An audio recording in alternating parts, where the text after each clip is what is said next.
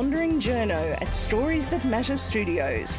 I'm Nance Haxton, and this is The Streets of Your Town, the podcast that takes you on an audio journey through theatre of the mind, highlighting a different slice of Australian life each episode. Today we head to Brisbane's west side to meet artist and social entrepreneur Kagi Kowa. She tells us about her journey from Sudan to Forest Lake and how that journey of self-discovery continues to this day, years after she first came to Australia's shores. Thank you so much for joining us today on Streets of Your Town, Kagi. Thank you. It's wonderful to be sitting here in the Forest Lake Shopping Centre on the not the outskirts of Brisbane, sort of it's quite the suburbia heartland of Brisbane. And this is really your local area now, isn't it, where you live? Yes, pretty much. Yeah, it's my local home now. And what are the things that you love about this particular hood in Brisbane? I love that it's very green. Like, if you have noticed that the drive to Forest Lake is really, lots of trees, and it's a very clean area and not very noisy at all. And it's also in the, just in the centre. Like, it's 20 minutes to go to anywhere, or at least 30 minutes. So it's not, too far away. It's just the right spot to be, I think. Yeah. And here we are at this lovely coffee shop having our beautiful coffee on this very hot Brisbane day. How do you find the weather in Brisbane? Look, there's been a lot of people whinging about it of late. Yeah. I love the weather, but it's just sometimes it gets really, really hot.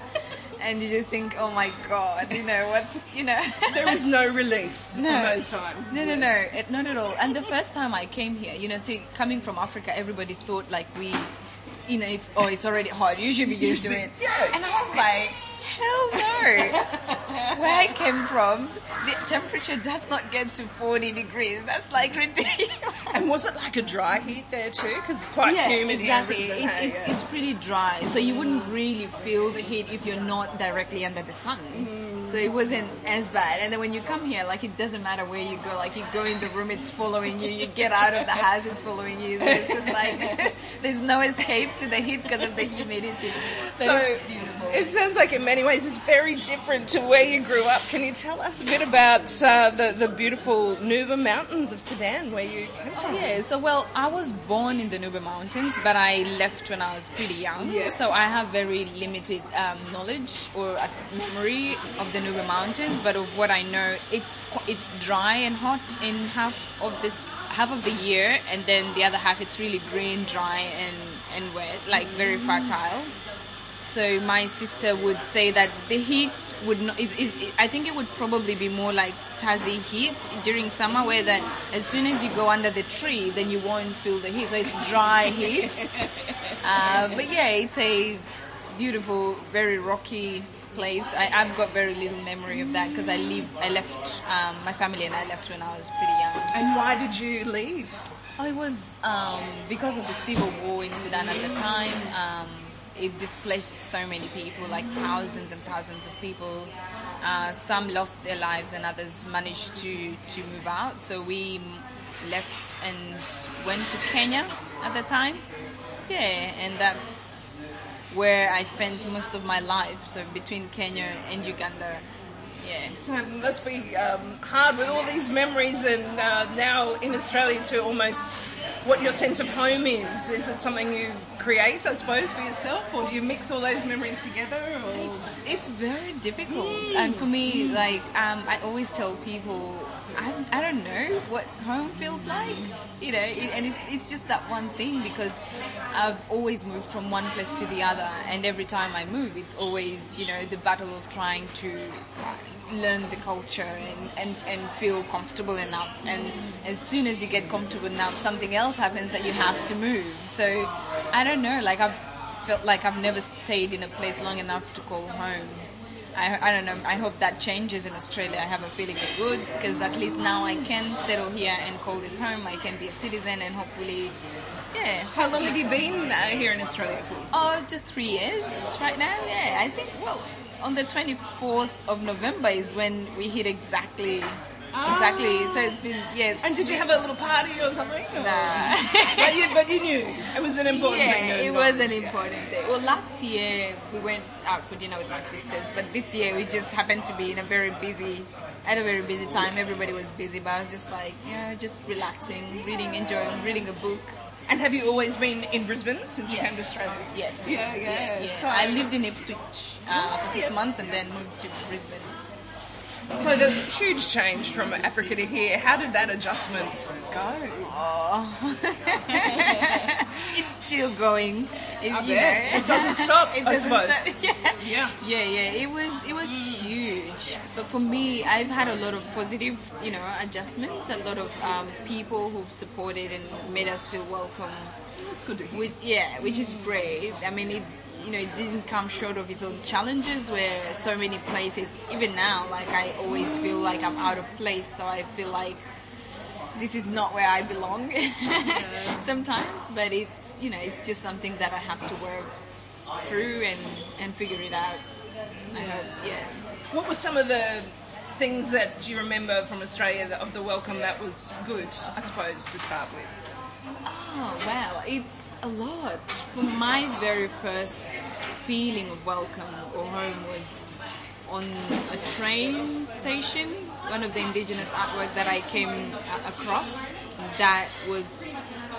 it was a feeling that I don't even know how to explain up to date, and it inspired me to start painting for the first time. I'd never painted before, and that's something that in a way Australia's really given you, or certainly that connection with that indigenous painting was now you're a painter. Exactly. I mean, I would not have thought that I would find myself in a land that is 1,000 miles away from home, just find my true self being at a an train artist. Station. Exactly. Who would have thought?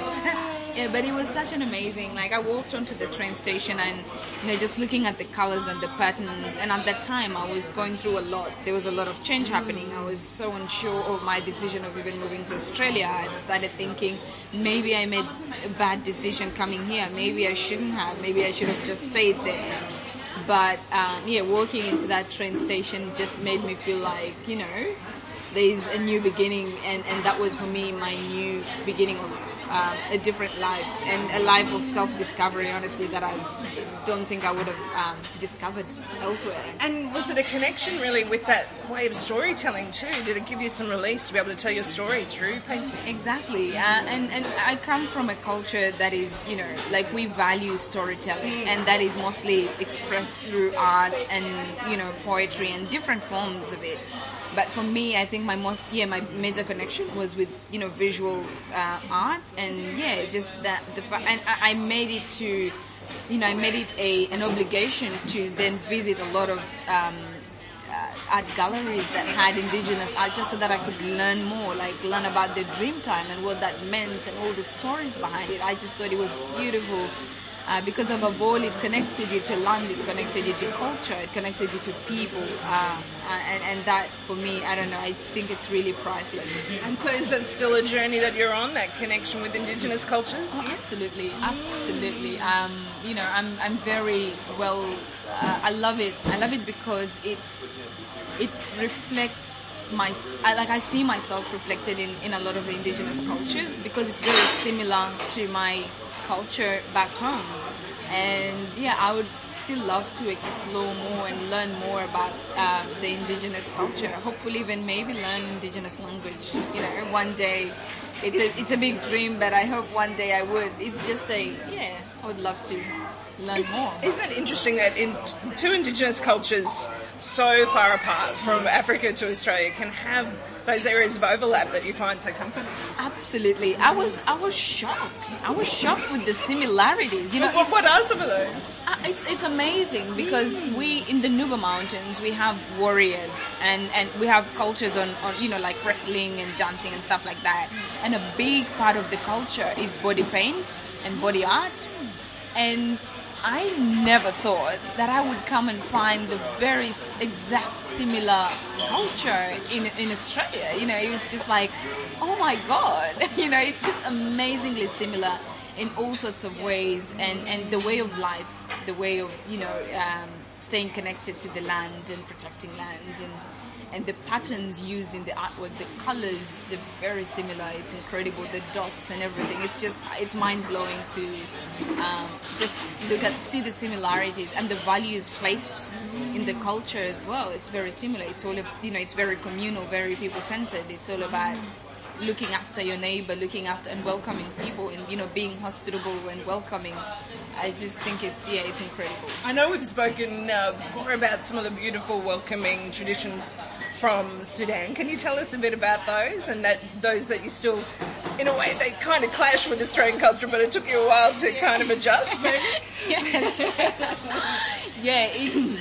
It's one of those things that I was brought up with. So for growing up in Sudan, well, in Kenya, in a Sudanese family, we still really practiced a lot of culture, and my mom was very particular and very strong on that. And for us, it was about hospitality. So it was absolutely important for my mother that any visitor who came, whether you knew them or not, that they were treated with absolute respect. They were treated. You gave them the best that you had at home. Like, even if it meant that nobody else had the same amount at home, even if it means that it was the last plate of food that you had and a visitor came, you had to give it up for the visitor and make sure that they've had the best experience that they can. And so many times we've had family members or even just friends or people we'd know, and she would give up her bedroom because it was the master bedroom, it was the best, it had the best bed. Then she would give it up and let them sleep in her bedroom, just to make sure that they've had the best experience that they could have. And it's one of the things, like here in Australia, it's a little bit different in that, especially with hospitality, in that when you go to someone's house, when you have visitors, you're expected to ask, would you like to have, what would you like to have? Oh my God, my mom would slap us if she would hear us say that. So in your culture, you offer it. No, you offer it. You bring water, you bring juice, you bring tea, you bring biscuits, you place it there, and they get to choose what they, what they want to have. It's very disrespectful to ask someone, isn't that what would you like? I know. It must have taken a lot of readjustment. How does your mum find it now? Does she got used to it as well? No, well, my mom didn't come here with us, so she's still in Kenya. But for her, I think it would be a shock when we go back one day and visit and have visitors and then ask them, what would you like to have for drink? Because it's something that we now have to get used to, because you can't just bring anything to anybody. Some people don't drink sugar, or some of them don't drink tea, so you can't assume that they would. So it's very different cultures, but it's just amazing how cultures can be very, very different. It's almost like you've created your own, a bit of a blend of all of them. Somehow. I've had to create a blend, And it must be hard having mum away as well. And are you able to keep in contact with Skype and things, I suppose, now? But that must be hard. Yeah, it is hard not having her around. But I sort of got used to it, because I didn't really grow up with her either. So for me, we still do keep in touch a lot. Like, I speak to her a lot on Messenger, because that's all she can use. Right. Yes. And sometimes she'd have to get my brothers to fix her phone, and we'd go for weeks if she can't put credit on or anything. So we just have to wait until someone helps her out. But it's just been it's been a little bit harder, but that, I think it's an experience I've had from a young age, and not just now. Like, I can't remember really living with my mum for a long time, extended period of time. So it's just been like that pretty much all my life, I guess. So tell us a bit about your painting and where people might be able to see some of your paintings, because you've had exhibitions, haven't you? Yeah, I have had exhibitions. I do have a website right now. It's still under construction though. It's called, so I started a social enterprise called Nubia. Lovely. And what I do with that is use art as an instrument to creating social change. And I do that through art workshops where, you sit down with people from all walks of life and paint something and learn about the stories and the cultures in that different, from that place. And yeah, so I've got a website called, nubiadesigns.com.au. So if you go there, or even on Facebook, you could find me on Facebook and Instagram as well. Yeah, just Nubia. And so your designs featured on there as well? Yes. I've got a lot of, some of my paintings there, as well as when I have events or exhibitions, and I usually post it on my social media platforms to, just engage with people and let them know what's happening. How would you describe your style? It's hard in an audio kind of format, isn't it? We can't really show people. I might be able to put a couple of photos up, but how would you describe your artistic style? Has it changed? Or? It has. Well, the most interesting thing is that I started out painting landscape, and it was like my first painting was a Canadian landscape, and I thought, it's amazing because as I said, I taught myself how to paint. It was like a self-taught. So I just, saw a video on YouTube, and I'm like, okay, let me follow this, and that's how I learned, how to paint. And then I felt, this is not really representative of myself. How do I get to tell my story? And that's what my art has transformed into. It's about, it's transitioned from a more African-themed painting with a lot of the warm colors that reflect on the landscape and the cultures and, just everything around that. So it's just more transition into that. It's more, I don't know how to explain that. And have you got anything coming up that people could look out for? Or? I have. Well, I'm working on this exhibition. It's an exhibition as well as a campaign on body art and culture and conscious biasness and stuff like that. So how body art can be used as an instrument to communicate, just embodying your own personal experience as a human being. So that's something that I'm working on. So hopefully, it comes through together. And when do you hope that might be together? We'll keep an eye out, hey? Yeah, so... Maybe next year? Next year, for sure. Yeah, absolutely next Watch year. this space. Yeah. And on top of all this, of course, you are studying as well. So, good on you. I'm a student at UQ. I do studying social science. So that's kind of social work, kind of, is it? Or what sort of aspect? Yeah, so it's more development and more social work, but on a scientific level. If you say, like it's just looking at society, some of the problems or some of some societal issues and how to solve them, and just the inequality or just the diversity of cultures and the world that we live in right now, especially the fact that we're increasingly globalized. So how do we make sure that we are able to engage with a wider range of different cultures and different people, but also make sure that that does not then affect our own way of life or our like the human society and existence and just everything around that. So that's the kind of work you'd like to go into, and even further developing Nubia designs. Absolutely. I'm very passionate about social change. I'm very passionate about intercultural understanding and knowledge, because I believe it creates bridges. When you understand people's culture, then you're able to see their point of view. You're able to interact with them in a way that is humane and is dignifying, that then just takes away issues of racism or discrimination and stuff like that. So it's just knowledge, because as human beings we're afraid of what we don't know. So I'm thinking if we create more platforms where people actually know what is different, and they can appreciate what is different from theirs without that having to affect their own culture or self-identity, and then we can coexist in a peaceful world through knowledge. Yeah. Particularly at the moment, I suppose we have to mention it, but there's so much debate about Sudanese immigrants, and particularly, I suppose, more in Melbourne, but in Brisbane you find that's an issue too. And is art a good way to overcome some of those that ingrained biases that people have? Yeah, absolutely. It's one way for sure, because people are, I find, can be very defensive when you bring up a topic that is not something familiar. So for me, my way of looking at it is, how about we come up with a creative way that is more engaging, that is not very confrontational, that allows people to engage in a way that they are most comfortable with. You know, you don't have to really confront or have discussions. Not everybody is much of a talker, but then, you know, just engaging people in a different platform or a different stream where it's just art. You know, we've all got an appreciation for art. It's a whole language on its own.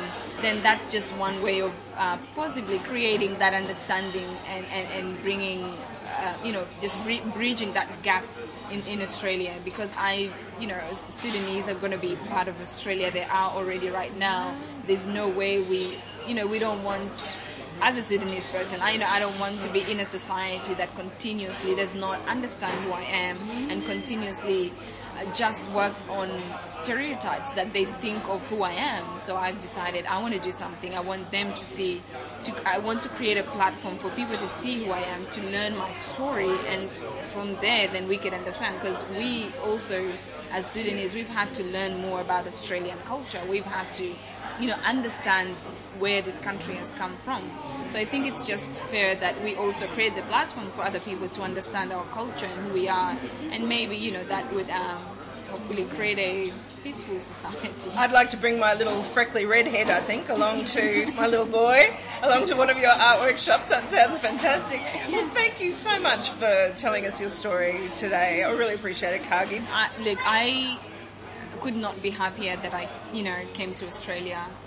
Despite all the challenges that we face, that would have happened anywhere I would have picked to go. It doesn't matter if it was in the US or Canada or whatever. These challenges are always going to be there. They're normal. They're just, a process that every person has to go through. But yeah, the one thing I really love about my journey and settling here is that I've met absolutely incredible people who've changed my life in very many ways, and that I could not have asked for a different experience, or a different place to call home, and I'm really grateful to be being here, and would want to contribute as much as I can to the fabric of Australia and making it a better place, not just for me, but for everybody who lives here.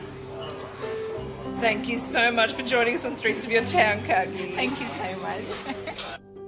That was Kagi Kowa speaking to us from Forest Lake in Brisbane. Streets of Your Town is produced by Nance Haxton, aka The Wandering Journo, with production assistance from Michael Adams. That's it for this episode. I'm Nance Haxton. Stay up to date with the latest episode of Streets of Your Town by subscribing on your podcast app, on iTunes or SoundCloud. See you next time.